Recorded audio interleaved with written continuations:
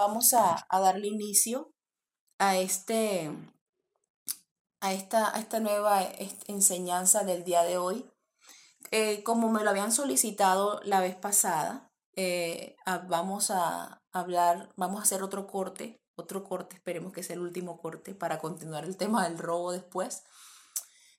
Vamos a hablar acerca de unas preguntas que tienen los hermanos en la iglesia acerca de lo que es la festividad de la Navidad. Pero, ¿qué vamos a hacer? ¿Qué vamos a entender en esta hora? Vamos a entender este tema desde un punto de vista completamente bíblico, a la luz de la palabra, que no sea ninguna inspiración humana. La verdad, para hablar estos temas, hay muchas personas, hay muchos predicadores que tienen el tema realmente claro de la Navidad y lo predican abiertamente a sus congregaciones, enseñan la palabra como en verdad viene, pero a veces las personas recurren a ciertos métodos como mostrar cómo lucen, lo que hacen allá, el fondo de las cosas, y hablar de eso es bastante fuerte y sucio realmente, porque es una de las festividades más peligrosas que hay entre las que el mundo celebra. Entonces, en este momento vamos a orar, vamos a leer la palabra de Dios y vamos a irnos primeramente, vamos a sellar todo en el nombre de Jesús a través de la palabra de Dios. Leamos el Evangelio según San Juan, capítulo 4. A ver, ¿quién de ustedes me puede decir de qué trata el capítulo 4 del Evangelio según San Juan? Así, por referencia. Tenemos que aprender a lidiar con la palabra de Dios de esta forma. O sea, tenemos que aprender a manejar la palabra. Tener idea de como cuando usted dice dónde vive la hermana Elsie. Ella vive por allá, por tal lugar, ella vive aquí, y uno se referencia. Lo mismo debe suceder con la palabra de Dios. Tenemos que aprender a referenciarla en espacio. Entonces, ¿alguien sabe sin mirar de qué trata el Evangelio según San Juan capítulo 4? Es muy común. Habla de la mujer samaritana. Exactamente. Amén, de la mujer samaritana, verdaderos adoradores. Exactamente. Así es que tenemos que aprendernos la palabra. Apenas usted ve algo importante, algo destacable, coja y mire la palabra enseguida y mire cómo se va desarrollando todo, cómo todo se va dando. Y entonces así usted va teniendo como esa luz de lo que necesita aprender, de lo que necesita saber. Entonces, aquí dice, vamos a leer solamente en el capítulo 4, verso 23. Vamos a leer desde el 21 al 24. Entonces, vamos a leer en el nombre que es sobre todo nombre, en el nombre de Jesucristo. Entonces, leemos. Jesús le dijo, mujer, créeme que la hora viene cuando ni en este monte ni en Jerusalén adoraréis al Padre. Vosotros adoráis lo que no sabéis. Nosotros adoramos lo que sabemos, porque la salvación viene de los judíos. Mas la hora viene y ahora es cuando los verdaderos adoradores adorarán al Padre en espíritu y en verdad, porque también el Padre tales adoradores busca que le adoren. Dios es espíritu, y los que le adoran en espíritu y en verdad es necesario que adoren. Entonces vamos a enfatizarnos en este pasaje, teniendo en cuenta que hay muchas formas de adorar. Muchas se dirigen a Dios, otras no se dirigen a Dios. Hay formas y hay muchas que son incorrectas, la mayoría son incorrectas. Pero, ¿qué es lo que quiere Dios? Que adoremos en espíritu y en verdad, porque Él a nuestra carne realmente no habla. La carne refleja lo que en el espíritu pasa en nuestro corazón, lo que en el espíritu pasa en nuestras vidas. Entonces vamos a tratar el tema hoy de, ni siquiera le voy a poner una pregunta, ¿se puede celebrar o no? yo le voy a plantear lo que es la Navidad en la Biblia, que está bastante claro, que realmente aparece en la Biblia y que como no son los nombres con los que los conectamos en este tiempo, pues nos parece que no es problema celebrarlo, ¿sí? Entonces, vamos a comenzar con qué pasó, cuál fue el comienzo de todo. Ya nosotros hemos venido hablando de esto mucho antes, pero hay personas que por primera vez lo van a oír. Usted sabe que en Génesis 10 habla de la genealogía de los primeros hombres. Entonces, en historia, todos los nombres de esas generaciones que están ahí, eh, Malael, Enoch, hay bastantes nombres ahí. Todos esos nombres, ellos aparecen en los textos históricos de todos los pueblos, porque en ese tiempo, antes del diluvio, ellos eran los padres de los pueblos de ese tiempo. Después de eso viene el diluvio, porque ya lo habíamos hablado antes, viene ese pecado de esa combinación de seres celestiales que fueron caídos, que fueron derrocados del reino de Dios y que ahora se estaban llegando a las mujeres y que ellos cometieron esta clase de pecado y produjeron una raza de personas, de seres deformes. Y yo meditaba en mi corazón cómo la Biblia, a medida que va pasando el tiempo, cobra más y más sentido. Porque la palabra de Dios dice que la sangre de Cristo nos limpia de todo pecado. Cuando las personas en este tiempo están pecando genéticamente y haciendo de cuanta locura y de pronto cambiándose y modificando su cuerpo, que ya no son fieles a la creación que Dios hizo, ¿cómo pueden acercarse a Dios si ya están fuera del modelo? Por eso es que uno debe cuidarse en todo, hasta de lo que come. Entonces, ¿cuál es nuestra garantía de ser salvos, de estar establecidos en la tierra? La sangre de Cristo, que es la que nos limpia de todo pecado. Bueno, se da en Génesis 9 unos preceptos, se leen unos preceptos a Noé, y uno de esos preceptos dice que animal con su vida no comerás. Porque, ¿cuál es la vida del animal? ¿Quién me dice? La sangre. La sangre. La sangre. Entonces, ellos, cuando una persona va a consumir un animal de ahí en adelante, tiene que sacarle toda la sangre. Entonces, sacar la sangre y consumirlo. Entonces, de ahí en adelante se levanta un nieto, porque hay 3 hombres, que son los 3 hijos de Noé, que uno de ellos se porta mal realmente y respeta a su padre, y un nieto de él, la línea es Noé, Cam, Cus, Nimrod. Nimrod es el primer hombre, dice la Biblia, el padre de los poderosos en Génesis 10, y su nombre significa rebelde. Entonces él se rebeldizó. Nimrod, hermana. Nimrod, N-I-M. Vamos a leerlo. Para mayor clarificación, vamos a leerlo. Ese fue el primer gobernante humano que tuvo la tierra, porque la intención de Dios siempre fue gobernar al hombre, enseñarlo él mismo. Lo mismo quiso hacer con Israel, y a ellos se les ocurrió la idea de buscarse un rey, y Samuel lloraba, y Dios le decía a Samuel: mira, deja de llorar, ellos son los que están despreciándome, ponles el rey. Y él les puso a Saúl. Entonces, de hecho, vamos a mencionar a Saúl en uno de estos apartes ahorita. Dice aquí en Génesis 10:8, y Cus engendró a Nimrod, quien llegó a ser el primer poderoso de la tierra. Este fue vigoroso cazador delante de Jehová, por lo cual se dice, así como Nimrod, vigoroso cazador delante de Jehová. Y fue el comienzo de su reino, Babel, Erec, Akkad, Calne, en la tierra de Sinar. Entonces, esto es lo que, bueno, acá habla de otro pedazo. De esta tierra salió para Siria y edificó a Nínive, a Rehobot y a Calá. Entonces, y de Resén entre Nínive y Cala, el cual es ciudad grande. O sea, él se dedicó a hacer ciudades. Él hizo las primeras ciudades de la tierra. Él fue, de hecho, el primer político. El político es ese que hace campaña para que lo escojan. Bueno, él fue ese.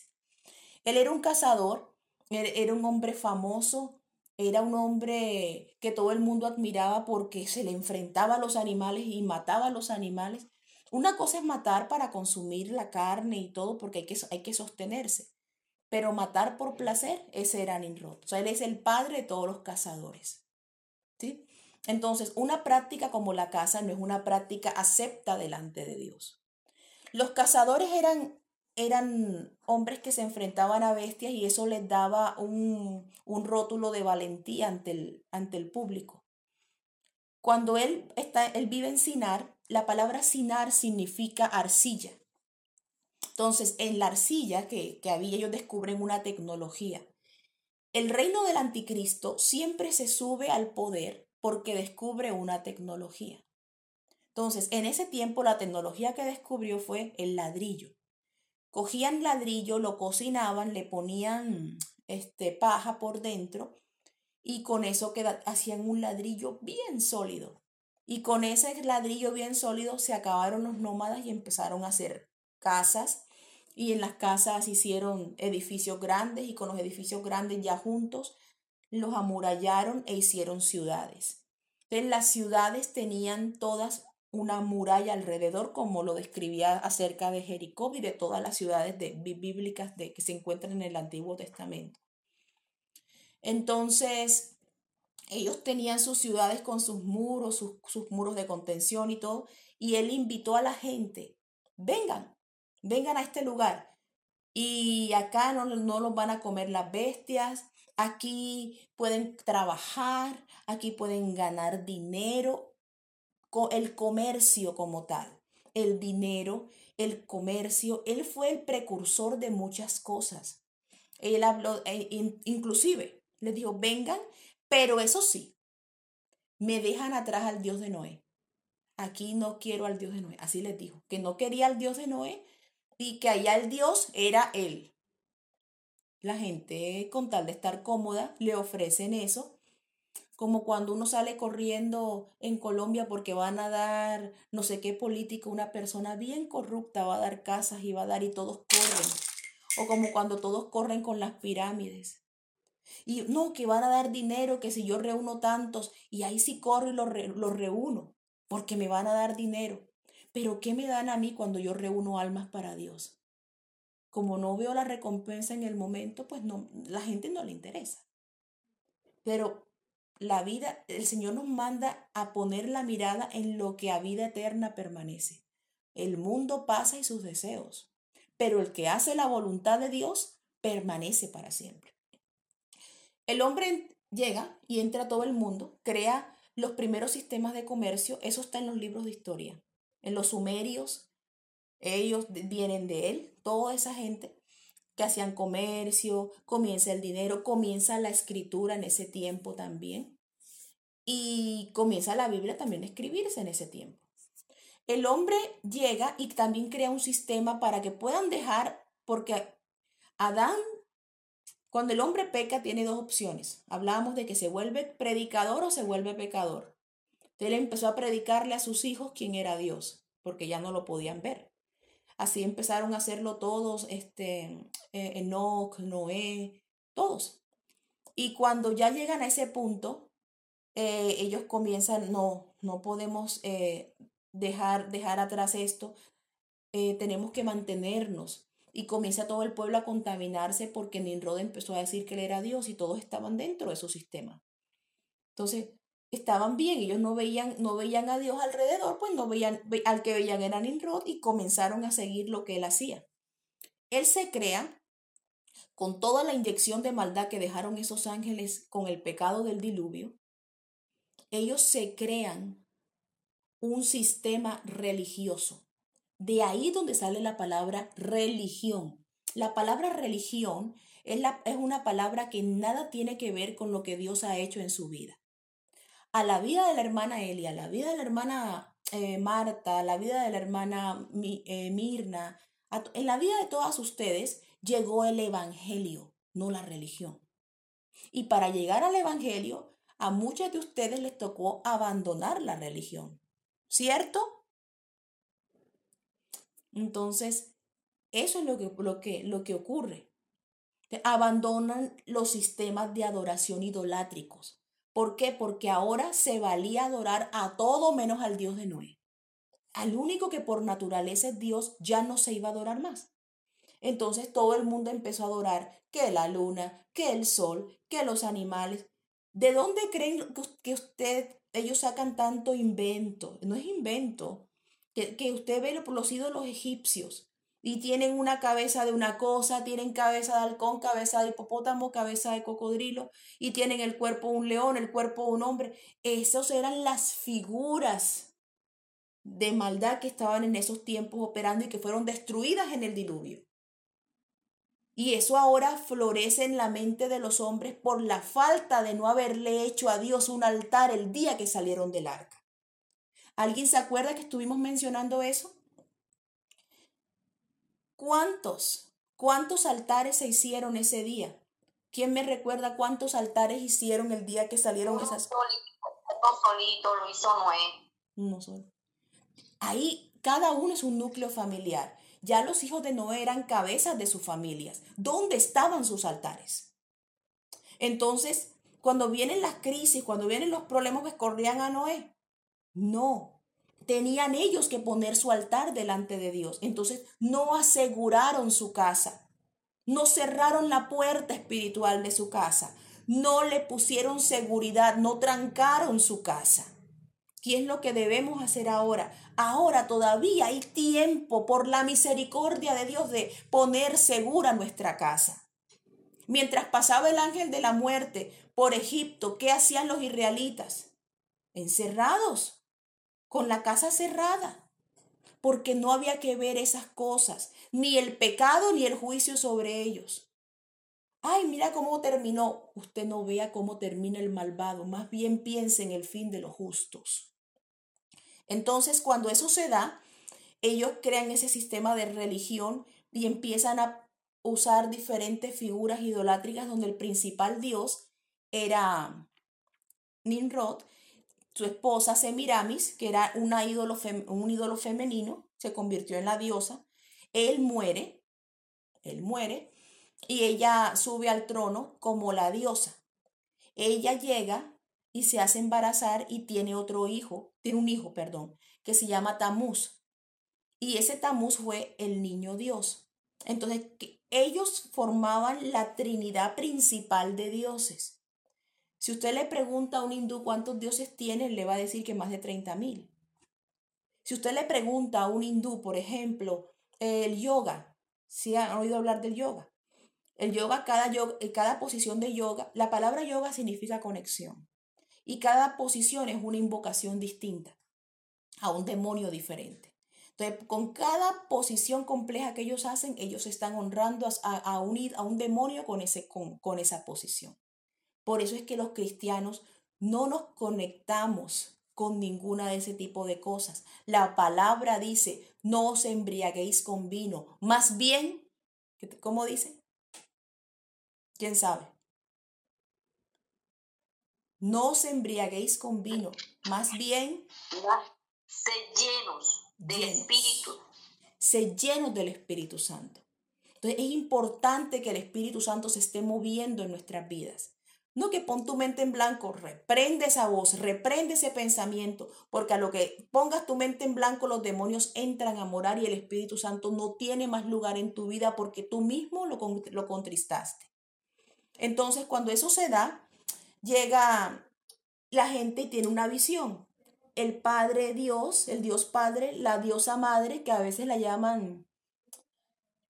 La versión griega de esa diosa era Juno. ¿Se acuerda el jabón Juno que vendían? Bueno, esa es la versión de Semiramis griega, la diosa madre. Y el niño Dios. Ya Dios no era uno para la humanidad entera. Esa carta se le cayó tanto al hombre, se le perdió tanto a la humanidad, que Dios llegó y llamó a un jovencito cuyo padre era muy rico, fabricante de ídolos, y le dijo,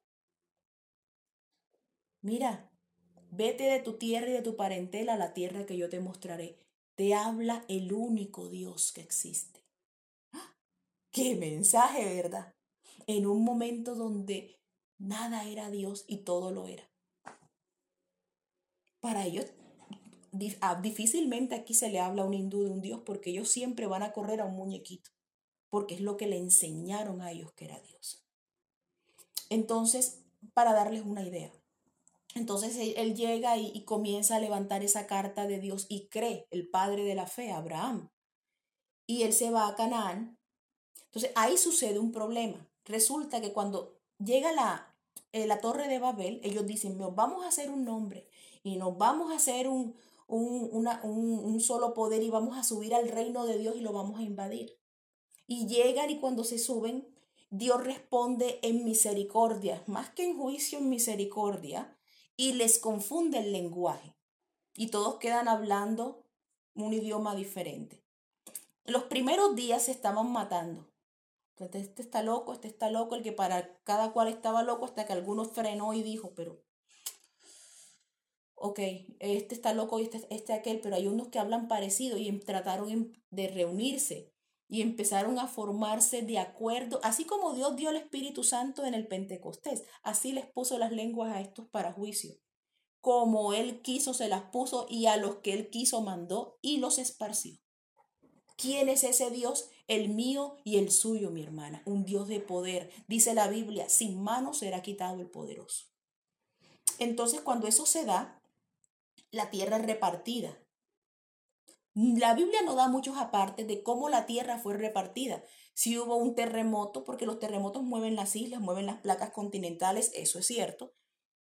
No se sabe si la tierra era un solo pedazo, una sola porción y se separó, pero la palabra sí dice que la tierra fue repartida. Cuando la tierra es repartida, ya todo el mundo está en su tierra, pero adorando a Dios y en espíritu y en verdad, no.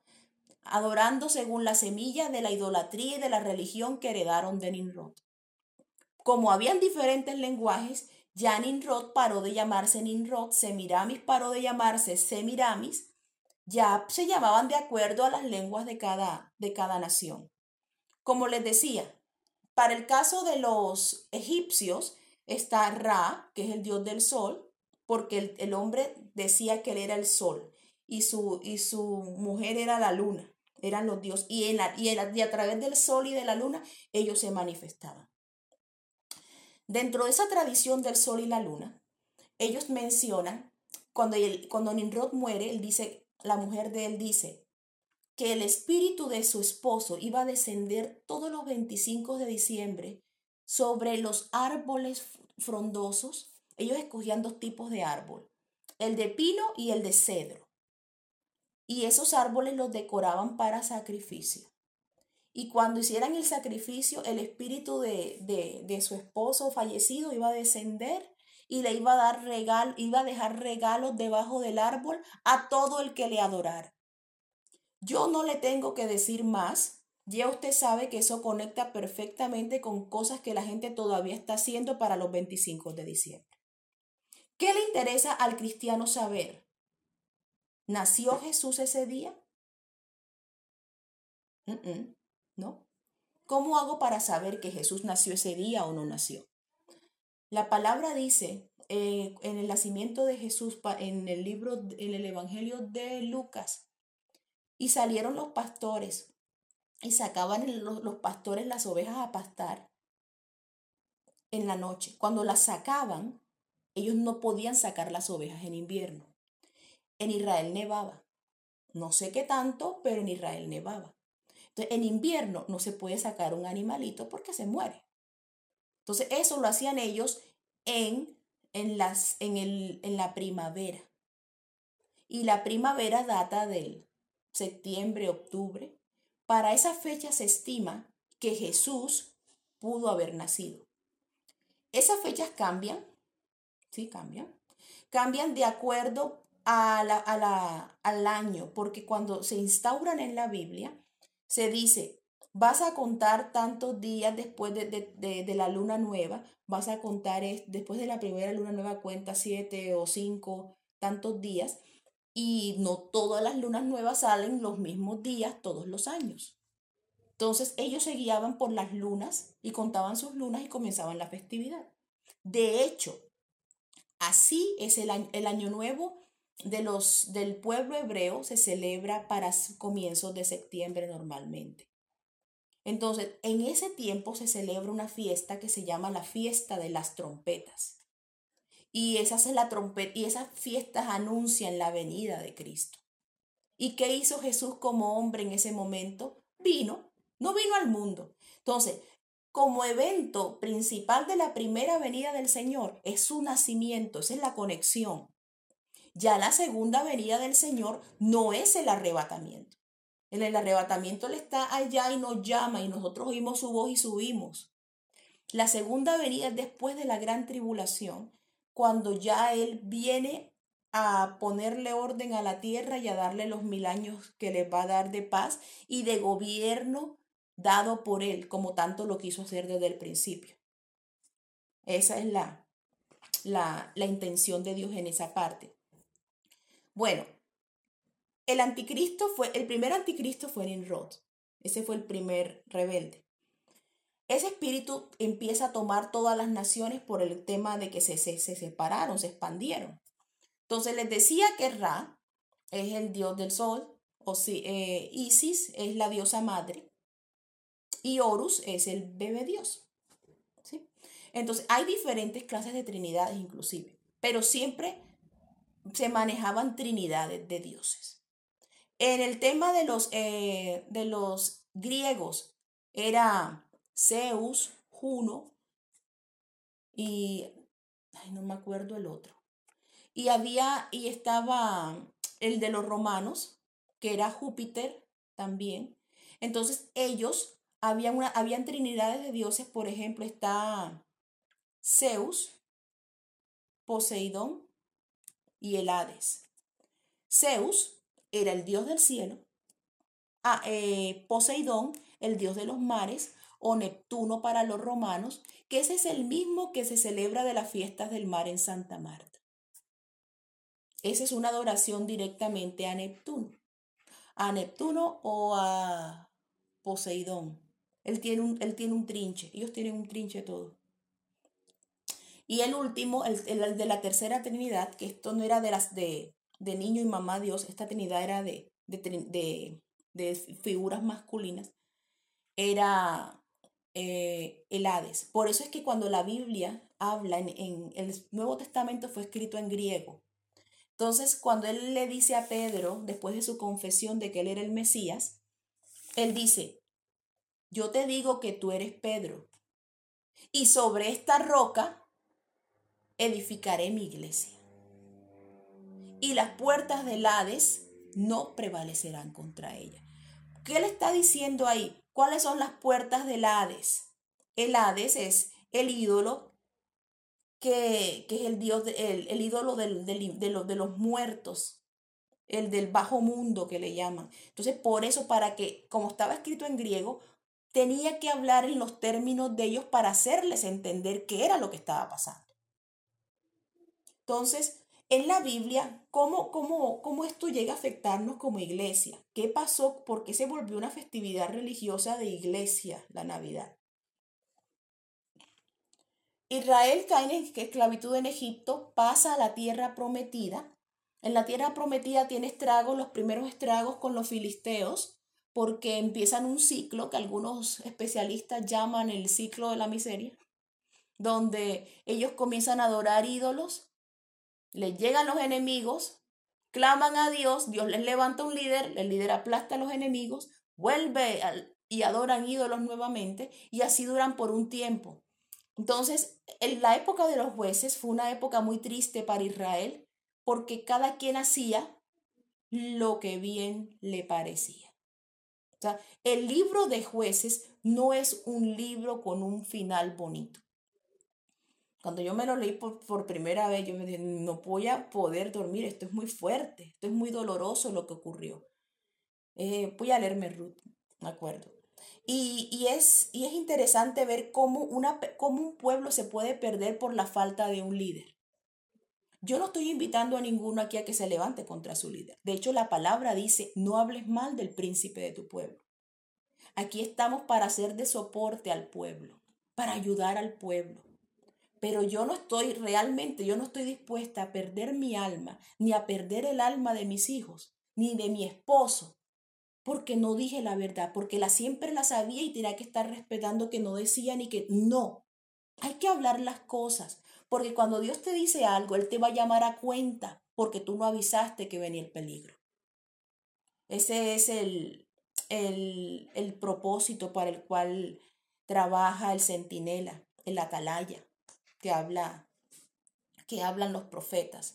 Entonces, ellos llegan en ese ciclo y para el término filisteos, Semiramis, esa diosa femenina, o ese ídolo femenino, era Astarot. Se llamaba Astarot. Y empiezan los problemas, estos adorando a Astarot y en desgracia y en desgracia y en desgracia. Después de eso viene el reino de David y el reino de Salomón, los cuales levantan una identidad especial en Israel. ¿Cuál era el gran fuerte de David? ¿Cuál era su gran músculo? ¿Cuál era su fortaleza como ser humano? Hombre, que no era ningún idólatra, que adoraba a Dios, que su pecado fue contra un semejante suyo. ¿Cuál es la diferencia entre Saúl y David? Que el pecado de Saúl fue hacia Dios. Él era, ay Samuel, habla con tu Dios y todo quería era un poquito más y quería tirarle los sacrificios a Dios. Ok, aquí te mando los sacrificios, aquí te mando las ofrendas, pero tú, por favor, quiero fama. Entonces era en ese alimento de ego. Cuando el ego está sobre un hombre, él es su propio ídolo. Y eso era lo que estaba pasando con Saúl. Puede que él no se fuera a adorar a otros, pero estaba tan confiado en su propia fuerza humana. Y así comienza el espíritu del anticristo. Y el espíritu del anticristo es egocéntrico. Y el espíritu del anticristo otra cosa que hace es perseguir a los hijos de Dios. Les envidia y luego los destruye. Si lo pudiera hacer, lo hiciera así de un tajo. Y él lo hizo, de hecho, persiguiendo a David cuando él fue desechado. Aún siendo rey, persiguiendo a David, no mató a los sacerdotes de No porque le entregaron la espada de Goliat a David. Así es que opera ese espíritu. Entonces, uno, por ejemplo, puede mirar aquí, es que les voy a leer el pedacito de Saúl en Samuel, creo que es primera de Samuel 30. Por alguna razón no encuentro la cita. Dice la Biblia que Saúl en su último día de vida, él fue y consultó una divina. Ya había sido desechado y Samuel le dijo, como pecado de rebeldía es la adivinación. Y como pecado, y el no prestar atención es como pecado de rebeldía. La obediencia es mejor que los sacrificios. Y ya se lo habían dicho, pero él seguía, él le decían derecha y él cogía para la izquierda, porque era como a él le diera la gana. Era como él quería, semejante a aquellos que pueden estar ahorita, algunos, escuchando esta palabra y pensando, esta hermana no va a hacer que yo quite mi árbol de la casa. No, yo lo que estoy haciendo con esto es salvando la responsabilidad mía como alma, porque yo si no me voy a ir al infierno por no haber dicho lo que tenía que decir. Si yo veo un mal de muerte sobre la iglesia inminente, mi deber, si Dios me lo está mostrando, es hacérselo saber al pueblo. Allá sea como cualquiera quiera decidir. Pero ya usted sabe que cuando usted tiene un árbol en la casa, el Espíritu Santo en su casa no está, porque Él no habita con otros demonios ni otros dioses. El Señor quiere la gloria para Él y hay una diferencia grande entre Dios y los ídolos. Él dice que Él es celoso y a otro no da su gloria ni su alabanza se la da a esculturas. Pero ¿qué pasa con los demonios que operan en las esculturas? Esos demonios lo que buscan es destruir y te dicen, no, pero no tienes puedes adorar aquí, puedes adorar allá, busca acá, como el hombre infiel que quiere que la esposa siga con él cuando él tiene otras mujeres. Ese es un problema, ese es un comportamiento demoníaco. Hombres que se atreven a seguir diciendo que son cristianos cuando toman, cuando beben, se parecen a los demonios. Tienen una fe intelectual, una fe en la mente de que saben que hay un Dios, pero no le obedecen. ¿Qué pasa con esto? Llega el fin de Saúl. Él va a ver la pitonisa, la divina. Ella le dice que es Saúl y al final le dicen, hombre, usted mañana va a estar frito, usted mañana va a morir y esto, usted va a perder esta guerra. Y lo que él quería se cumplió, ser ese hombre fuerte que a nadie, nada lo mataba, nada lo acababa. Así terminó en la guerra, fuerte, fuerte, viendo cómo mataban a sus hijos, viendo cómo mataban a su pueblo, viendo cómo los filisteos se apoderaron de todos ellos e hicieron rodar sus cabezas, sus piernas, sus brazos, cómo vio a su pueblo molido por causa de su ego, porque no quiso rendirse a Dios. Y ya cuando estaba bien miserable, ¿qué le dijo al otro? Le dijo que lo matara porque su vida estaba entera en él.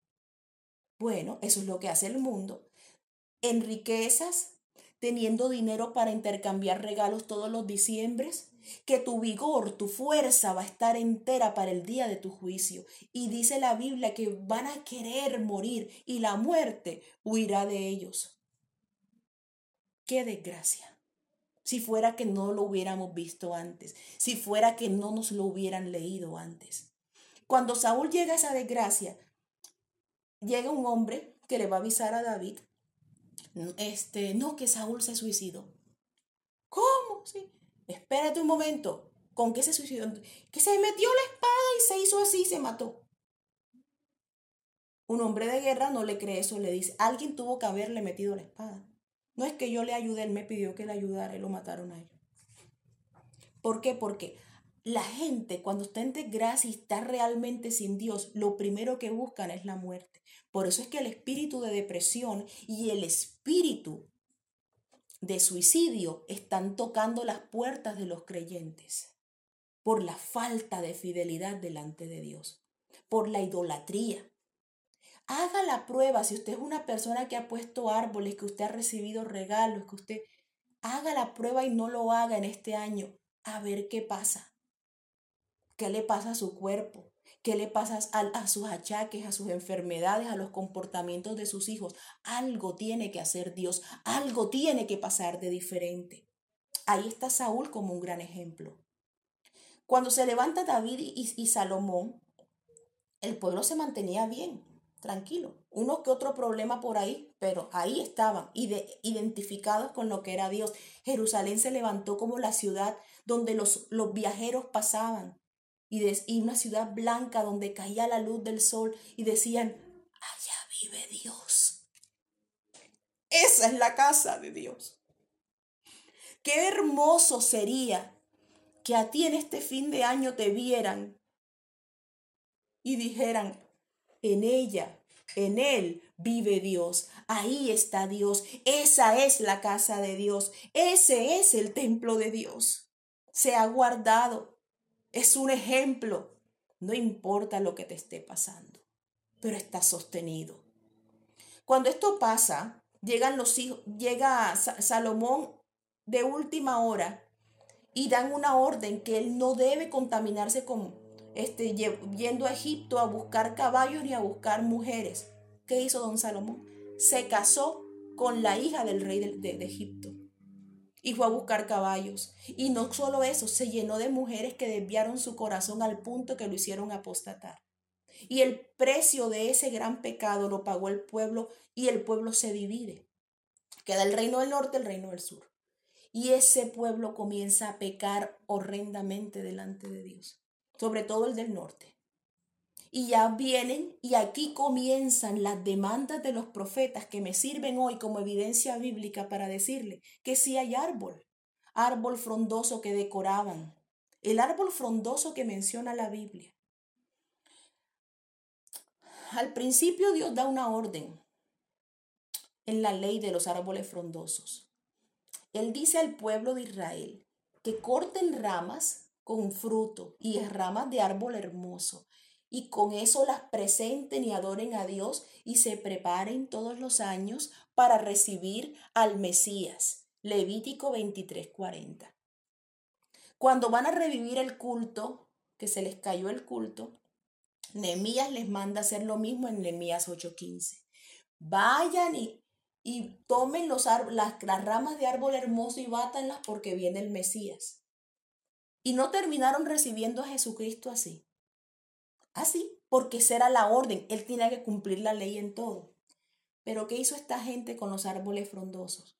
Comenzaron a cometer pecados. Jeroboam, para que no se devolvieran a Judá, que fue el rey que reinó en el norte, comenzó y les hizo unos montes de los que habla la samaritana. Por eso es que Jesús le dice, ni en este monte ni en el templo, porque en el monte les puso 2 becerros de oro para que fueran allá a adorar y así los hizo desviar.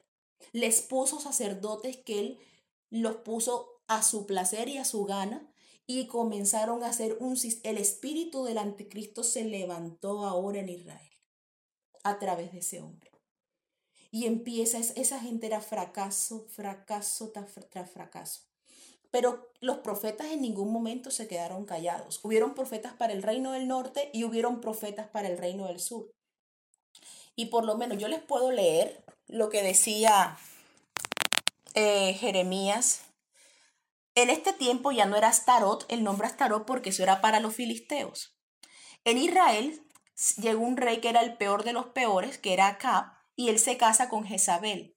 Jezabel trae muchas costumbres fenicias de su tierra a Israel, trae el maquillaje, trae hasta el adulterio, el irrespeto al hombre, todo eso lo trae ella.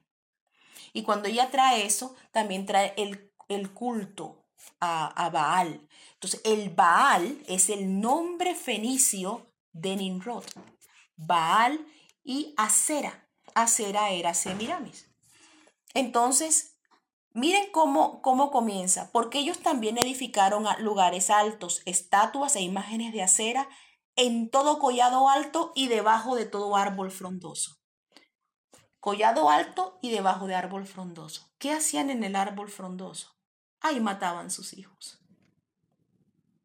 A esto sí es duro de hablarlo. Mataban sus hijos y los desmembraban. Y cogían y empezaban a poner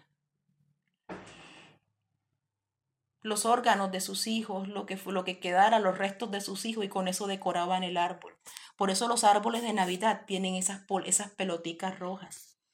Habían huevos que llenaban de sangre. El sacerdote pagano hacían un sacrificio en los tiempos de Semiramis. Era que cogían y abusaban de vírgenes sobre el altar de ellos, y ellas quedaban embarazadas. Y el año siguiente esas criaturas que nacían tenían 3 meses de edad. Y los sacrificaban a esos bebés, sacrificaban a esos sacerdotes sus propios hijos, y sacaban la sangre de esos cuerpos y la ponían en esas bolas, y esas bolas rojas eran las que ponían en los árboles frondosos. Era terriblemente abominable. Son cosas que son duras de mencionar, que no hay que, yo pensaría, o sea, no hay que llegar al extremo de ser tan gráficos, pero es tanta la ceguedad y el ego, el espíritu de Saúl levantado en algunos creyentes, que se rehúsan a creer. Vienen las enfermedades y no tienen forma de defenderse. Y van corriendo a buscar al hermano que ore por ellos, pero no hay esperanza. Segunda de Crónicas 28:4 menciona siempre los reyes. Ellos dicen, y fue fulano rey a los tantos años de edad, y el nombre de su madre fue tal.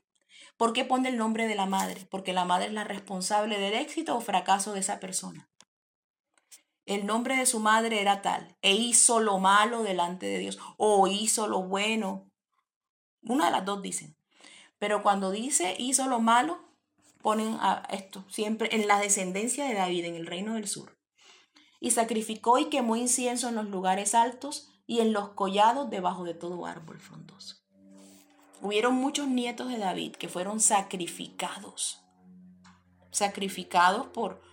porque sus descendientes se cegaron en la idolatría. Y dice la Biblia que la idolatría es como pecado de inmoralidad. La inmoralidad espiritual es la idolatría. Esa es la inmoralidad espiritual. Se los quiero leer, y se los quiero leer en Jeremías. Les voy a leer el libro de Jeremías capítulo 2. Dice la palabra de Dios. Jeremías capítulo 2. El verso 20. Dice, este es un cuestionamiento de Dios a su pueblo, porque desde muy atrás rompiste tu yugo y tus ataduras. Yugo es como el matrimonio con Dios. Y dijiste, no serviré. Con todo esto, sobre todo collado alto y debajo de todo árbol frondoso, te echabas como ramera. Eso se lo está diciendo al pueblo y no suena nada bonito. Está diciéndole así porque Judá en este momento cometió adulterio espiritual. Hay adulterio y fornicación espiritual. El que idolatra es un fornicario espiritual, pero el que tiene una unión a Cristo y anda detrás de las cosas de la idolatría es un adúltero espiritual. 3:6. Jeremías capítulo 3:6 dice, y me dijo Jehová, porque Jeremías era un niño en los tiempos del rey Josías. Resulta que David había tenido una cantidad de nietos que se habían portado re mal, que habían llegado al punto hasta de sellar el templo para seguir a los ídolos. Hubo uno que era el peor de los peores, uno de los que más duró, que fue Manasés. Al final él se arrepiente y tiene ya un hijo perdido también, un pueblo perdido también, pero él pone la semilla en su nieto, cuyo nombre es profetizado en tiempos de Jeroboam, donde un profeta le dice al altar, altar, sobre ti van a quemar huesos de hombre. Porque levantaré del vástago de David a un niño llamado Josías, que va a quemar tus huesos. Va a quemar huesos de hombre en tu altar. Le habló al altar y el hombre se va. Resulta que en su arrepentimiento Manasés se va de esclavo, creo que a Siria, y allá lo ponen a pasar hambre, le pegan una humillada y allá se arrepiente. Regresa y empieza a poner la semilla de Dios en medio de su humillación y su arrepentimiento en Josías. Así fue que mostró el arrepentimiento. Tan buena tierra resultó el muchacho que en él dicen que todos los reyes eran comparados a David. Ninguno como su padre David y ninguno como su padre David. Pero cuando llega Josías, este sí era como su padre David. No tuvo guerra con ningún rey alrededor.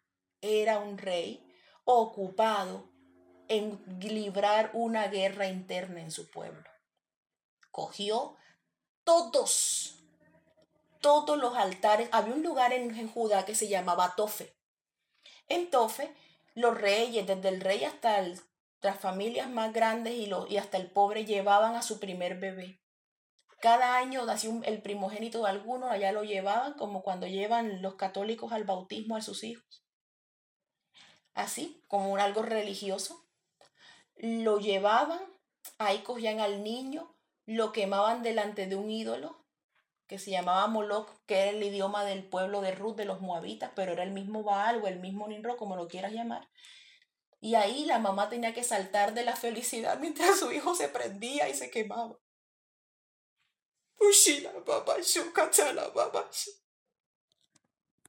Que Dios tenga misericordia de su iglesia.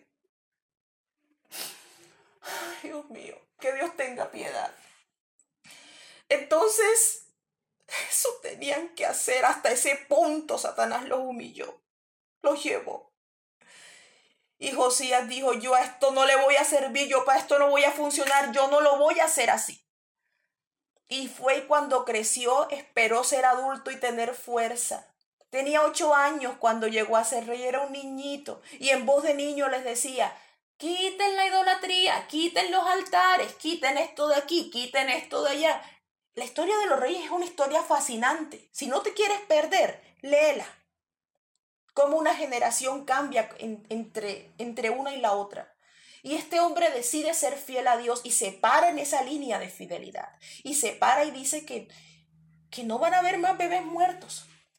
Y empieza a pelear con el mismo pueblo, porque el pueblo ya estaba contaminado.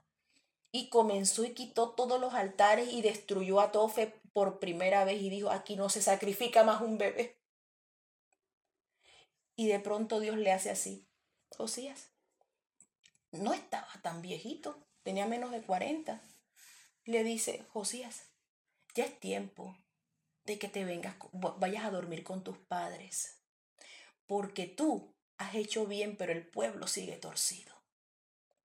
Déjalos, a ellos les viene una calamidad muy grande y yo no quiero que tú la veas. A veces Dios trata así con sus siervos. Por eso es que para el cristiano morir no es tan gran cosa.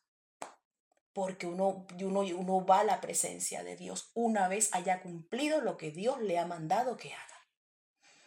Entonces se va y comienza la calamidad. Por eso, y viene y Dios levanta en la niñez a Jeremías en el tiempo de este rey. Entonces dice así, en los días, déjenme y busco la cita, y me dijo Jehová en días del rey Josías, ¿has visto lo que ha hecho la rebelde Israel? Ella se va sobre todo monte alto y debajo de todo árbol frondoso y allí fornica. Imagínate, qué trato tan fuerte. Pero eso era lo que hacía, idolatría. Dios llega, pasan sus momentos difíciles y de pronto llega y el Dios de Israel comienza una obra en su pueblo y lo manda deportado. Eso era lo que Dios no quería que Josías viera, la deportación. Los deportaron, les hicieron, ay no, eso fue terrible. Allá todavía Dios promete que los va a devolver. Cuando los va a devolver, entonces vienen los problemas porque están todavía con la angustia y están con el dolor de que todo lo perdieron. Pero allí está Dios. Yo creo que este tema apenas he llegado a la mitad del día de hoy, mis hermanas. Porque es que tenemos que entender de dónde vienen las cosas y cómo pasan las cosas, cómo ocurren las cosas. Yo creo que el otro sábado vamos a terminar este tema, pero por el momento yo quiero que ustedes observen cómo cuando yo digo adoro a Dios con lo que tengo, adoro a Dios como yo quiera, como dijo la samaritana, ¿me voy al templo o me voy al monte? No, no. Ya te he dicho que los verdaderos adoradores adorarán al Padre en espíritu y en verdad, porque tales adoradores es necesario que lo hagan. ¿Por qué es necesario que los adoradores adoren? Voy a contarle la historia vámonos al reino del norte. Ya llegamos. Esta gente sigue mal, pero mal, ningún rey sirvió allá. Acá en el del sur siquiera estuvo Asa, estuvo, ¿quién se acuerda del nombre del rey que se lo iban a acabar los asirios y Dios envió su ángel y acabó con 180? ¿Cómo se llamaba ese rey? Josafat. No. Josafat era contemporáneo con Acab, pero por Josafat se vino la contaminación a Judá. Les voy a contar así rápidamente. Josafat era muy amigo de Acab, tanto que su hija, la hija de Acab, se casó con la hija de Josafat y causaron una cantidad de idolatría y desastre en el pueblo. Se murió el hijo de Josafat, Joram, el esposo de Atalía, y quedó el hijo Ocosías. Y Ocosías también se muere. ¿Qué hace Atalía, hija de Jezabel? Manda matar a todos los descendientes de David que puedan aspirar al trono. Y ahí casi acaba con la semilla, solo dejó un bebé. Y ese bebé fue escondido en el templo. Y cuando ese bebé fue escondido en el templo, ahí ese bebé pudo sobrevivir por 6 años y lo empujaron al reino a los 7 añitos de edad. Aquí está el rey. Y la sacaron a ella de la mitad. Pero por poco la descendencia de David se pierde por causa de la infidelidad y de la idolatría. Mire, las organizaciones de iglesia no son para siempre. Yo he visto muchas organizaciones de iglesias que han caído por nombres. Y puede que las organizaciones caigan. Puede que ya no se oiga el nombre de no sé qué iglesia nunca más. Eso puede pasar. Pero ¿qué es lo importante? Que la semilla del evangelio prevalezca. Que la semilla del evangelio quede. ¿Por qué? Porque lo único que pone a salvo a la vida del cristiano es la seguridad, la fidelidad que tiene en Cristo. ¿Qué es lo opuesto de la confusión? La fidelidad. Me vienen a vender a mí un mensaje de maldad. Me vienen a decir algo. Yo confío en lo que Jesucristo me ha dado. Eso es poner la casa sobre la arena. ¿Qué fundamento hay en celebrar una cosa como esa? Una cosa que Dios no te ha mandado a celebrar. No hay en la Biblia ningún estatuto, ni para Israel, ni para la iglesia donde se diga, el día que el Señor venga en carne, celebren. ¿Usted ha encontrado algo en la Biblia así? Nosotros celebramos que Jesucristo vino en carne porque Él es nuestra salvación y en el cielo fue celebrado y convidaron a los pastores y les dijeron, celebren y gócense porque os doy nuevas de gran gozo, que el Mesías ha venido. ¿Sí? Pero no podemos contaminarnos con las formas que el mundo ha querido contaminarnos. Nosotros tenemos que tener una estabilidad en Cristo. Y yo no puedo continuar este tema, no puedo seguir en este tema si no cojo antes y les doy las bases, estas bases que necesitan. Entonces, dice la Biblia que Israel tenía el pecado esculpido en el corazón. Hay cosas que en nosotros como creyentes están esculpidas. Jeremías 17:1. Está pegado, está prendido. Por eso es que el Señor Jesús habla. Si tu ojo, que parece ser parte de tu cuerpo, te deja ocasión de caer, quítatelo. No te está diciendo que te quites el ojo físico, te está diciendo es que eso que se ha encarnado tanto en ti, te lo arranques. Porque no es la forma correcta de adorar a Dios. No son los códigos correctos. El nombre de Astarot e Istar, para mí que vivo aquí en Australia, es muy familiar. La Semana Santa aquí se llama Istar y todas las iglesias dicen Istar y celebramos la muerte y la resurrección de Cristo en Istar, porque ellos sí le dejaron el nombre al ídolo femenino y por eso lo celebran. ¿Cómo lo celebran? Con huevos y con conejos que son el símbolo de la fertilidad. Ahora, dimensione usted en tiempos bíblicos. ¿Qué hacían esos paganos en la calle si estaban celebrando las fiestas de la fertilidad? Esos eran desmanes y desórdenes sexuales delante de todo el mundo. Era bajo. Y entonces yo le digo una cosa, si usted viviera en un país donde le dice, ya sabiendo usted todo esto, y llega su niño del colegio, mami, mañana tengo que llevar unos huevos y tengo que llevar las orejas de conejo puestas en la cabeza. ¿Puedo? Yo quiero que una de las mamás que está escuchándome diga si manda a su hijo al colegio o no lo manda. ¿Usted lo mandaría? No lo mando. Yo no. No. ¿Sabe una cosa? Yo le digo algo. Yo le digo algo de todo corazón. Yo le digo algo con todo mi ser. Aquí, usted viera cómo es la juventud que celebra eso. Promiscuos. Usted no tiene ni idea. Les tienen que dar pastillas a los 12 y a los 14 en los colegios. Hace poco tuve una conversación bien chocante, bien dura para mí, con una australiana. Ellos son muy educados, muy educados. Y está hablando conmigo y me dice, ay, yo me acuerdo de mi primera vez. Y yo me quedé así mirando, ¿primera vez? ¿Dónde le va a hablar de su primer encuentro físico con un hombre? Ok, imagínate que mi mamá me preparó todo, le estaba contando a la otra que la mamá le había preparado todo, que su mamá siempre fue muy bien con ella. Y fue un muchachito de 14 años por ahí, con una niña de 13 por ahí. Entonces, le preparó todo, le hizo todo en la casa, le preparó cuarto, cama, todo para que la niña le entregara su virginidad a ese muchacho X. porque es peor si lo hacen por fuera. Yo le digo algo, ¿usted cree que eso es excusa? Delante de Dios, ¿qué le vamos a decir a Él por lo que Él nos ha entregado? ¿Qué le vamos a decir? ¿Cómo le vamos a contar a Dios que no cuidamos lo que Él nos dio?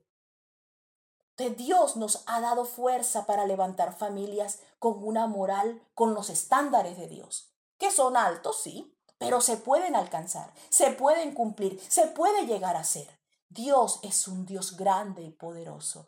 Dios es un Dios bueno y maravilloso. Él no nos olvida, inclusive si vivimos en un lugar como este. ¿Por qué les pasa esto a ellos y no a los colombianos? Porque ellos todos los años celebran con huevos y celebran con conejos. ¿De dónde sale la costumbre de las conejas Playboy? De ahí. Entonces nosotros no tenemos por qué pasar a nuestros hijos por el fuego. Esta es la palabra de Dios que se les predica y se les anuncia en este día. Y el resto, lo que tiene que ver con nuestro tiempo en términos de Navidad, se lo voy a decir la próxima enseñanza, mis hermanas. Y parece que cae 24, si no estoy mal.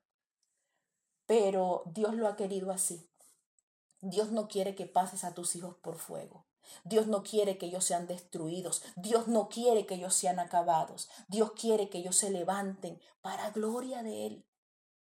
Él no quiere verte morir. Él no quiere verte fallecer. Él no quiere verte fracasar. Tiene que haber generación e iglesia para este tiempo. Yo le quiero dar gracias. Mire todas las desgracias que he mencionado. Todas. Y sabe una cosa, a ti no te ha tocado ninguna. A ti no te toca ninguna porque esa no ha sido tu heredad. Tú escogiste como los levitas. Los levitas no tuvieron tierra física, pero dice la Biblia, oh Shama Masaya, dice la Biblia, para los levitas no les des tierra, yo mismo seré su herencia. Amén. Yo no sé, yo quiero cerrar este segmento invitándote a que escojas la herencia. Hombre, si tú quieres una casa, si tú quieres una vida estable en Colombia, tenla. Si quieres una vida estable en el exterior, tenla. Pero si por algún momento, alguna razón no tienes tierra y quedas viviendo arrendado de por vida, ¿pudieras querer a Dios como herencia? ¿Pudieras entender que Él quiere ser tu herencia? Yo quiero que diga amén la que quiera a Dios como herencia en su casa, no importa lo que falte, no importa lo que ocurra. Yo lo quiero, yo lo amo, yo lo agarro en esta hora por la fe, yo lo tomo y no lo suelto. Yo no sé cuánto tiempo, cuántos segundos le tomó a Jacob reconocer que era Dios el que estaba enfrente, pero lo agarró durísimo y le dijo, yo a ti no te suelto si no me bendices. Hoy tenemos un derecho delante de Dios por los sacrificios de muchos hombres que han estado en la antigüedad sufriendo y predicando un mensaje. Desde Adán hasta este día te han venido enseñando, te han venido predicando. Hoy tienes un derecho, no lo vayas a perder. Solo porque no es un regalo envuelto en cosas hermosas o llamativas para ti. Hoy abraza la gracia de Dios que es tu riqueza. No vuelvas a decir en la vida que eres pobre. No vuelvas a decir que eres limitado. No vuelvas a decir que eres un desdichado. No vuelvas a decir que estás aburrido. No lo vuelvas a decir porque el que está aquí ha venido para que tengas vida y la tengas en abundancia. Sé tú mi porción. Jehová es mi porción. Tú sustentas mi suerte. Oh, shama mama kita la mama shaya ralabashi. Susténtame en estos días de dolor, de tanto movimiento de maldad. Señor, oh, shama mama kita la babashira la babasha. Toma mi alma y mi vida que te pertenecen a ti y son tuyos. Y sopla en mí tu aliento, Espíritu Santo. Sopla en mí tu herencia. Sumérgeme en tu oro, sumérgeme en tus piedras preciosas, sumérgeme en tu riqueza. Yo quiero cerrar con una visión que tuve un día. No sé si algún día se las conté, no sé si vaya a tener sentido para ustedes.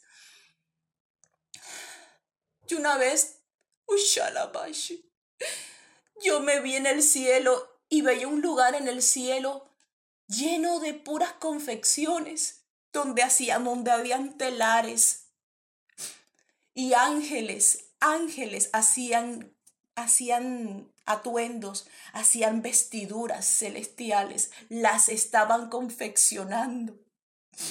Y el Señor me decía, mira, ¿qué están haciendo? Y yo le decía, están haciendo ropa como de fiesta, se ve blanca, se ve brillante. Sí, obsérvalo todo y míralo y pregunta. Y yo miré y veía un hilo, no hilo, muchos hilos. Había una sección donde había un cuarto y tenía hilos que descendían a la tierra. La materia prima que ellos tomaban eran los hilos de la tierra, y con los hilos que de la tierra ellos hacían las vestiduras de los cristianos que iban a estar en las bodas. Y yo le decía, Señor, ¿de dónde viene el hilo? Y yo miraba y yo veía la tierra abajo. ¿Viene de la tierra? Sí, viene de la tierra. Lo que pasa es que el hilo está hecho del testimonio de cada creyente. Y cada vez que un creyente se aparta, mira lo que pasa. Había un ángel ilusionado haciendo una vestidura y se quedó por la mitad porque el hilo se rompió.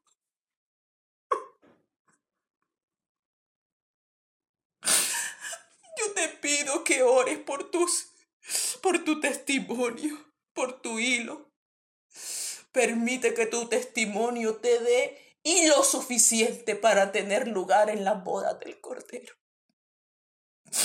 Y me mostraba, solo me mostró esa parte y me dijo, hay una que no te voy a mostrar, que es donde están los premios y las piedras, porque los hilos vendrán bordados y los hilos, los vestidos, ay, que tengo el nombre en inglés, los hilos, las túnicas vendrán bordadas de acuerdo al testimonio tuyo en la tierra, y las piedras que estén incrustadas en el vestido darán cuenta de lo que tú has hecho en la tierra para tu bien.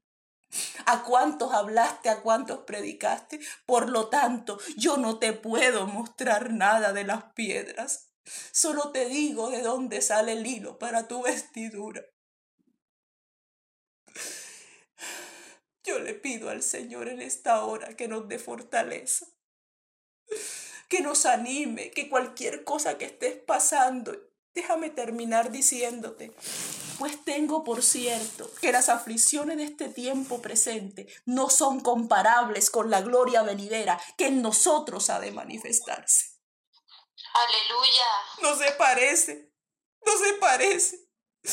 Que no tengas para mañana, que te falte el dinero para pagar la pensión del colegio, no se parece al vestido. No dejes que el hilo se rompa, no dejes que la ira, no dejes que la desesperación, la presión de las riquezas, el afán del dinero te destruya tu confección en el cielo, porque están quedando muy lindos, son hermosos.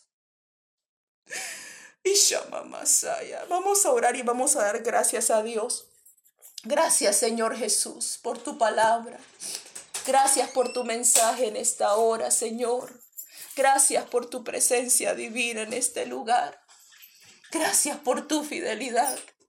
Gracias por ayudarnos a escuchar esta primera mitad de este mensaje, que nos sirva para entender lo que tú quieres hacer, oh Dios. Tómanos para tu gloria y no permitas que el enemigo destruya nada de lo que tú has planeado. Que todo se cumpla, que todo se dé. Tu palabra es vida, tu palabra es fuerza, tu palabra es verdad. Te adora mi alma, Señor. Te alaba mi corazón y te bendice.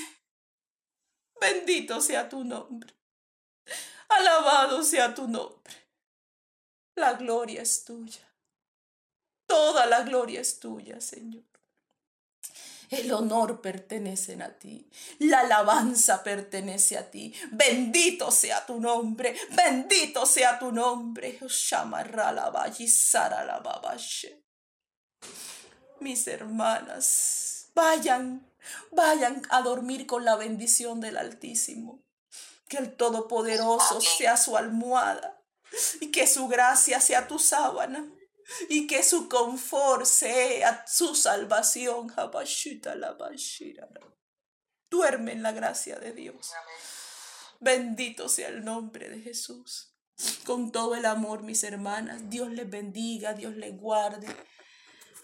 Nos vemos, si Dios permite, el 24 de diciembre, para mí pues, el 23 de diciembre para ustedes. Dios ha querido esto y que la gracia de Dios sea con ustedes y que esto les sirva a ustedes para crecer y entender qué quiere Dios de nosotros. El Señor les bendiga,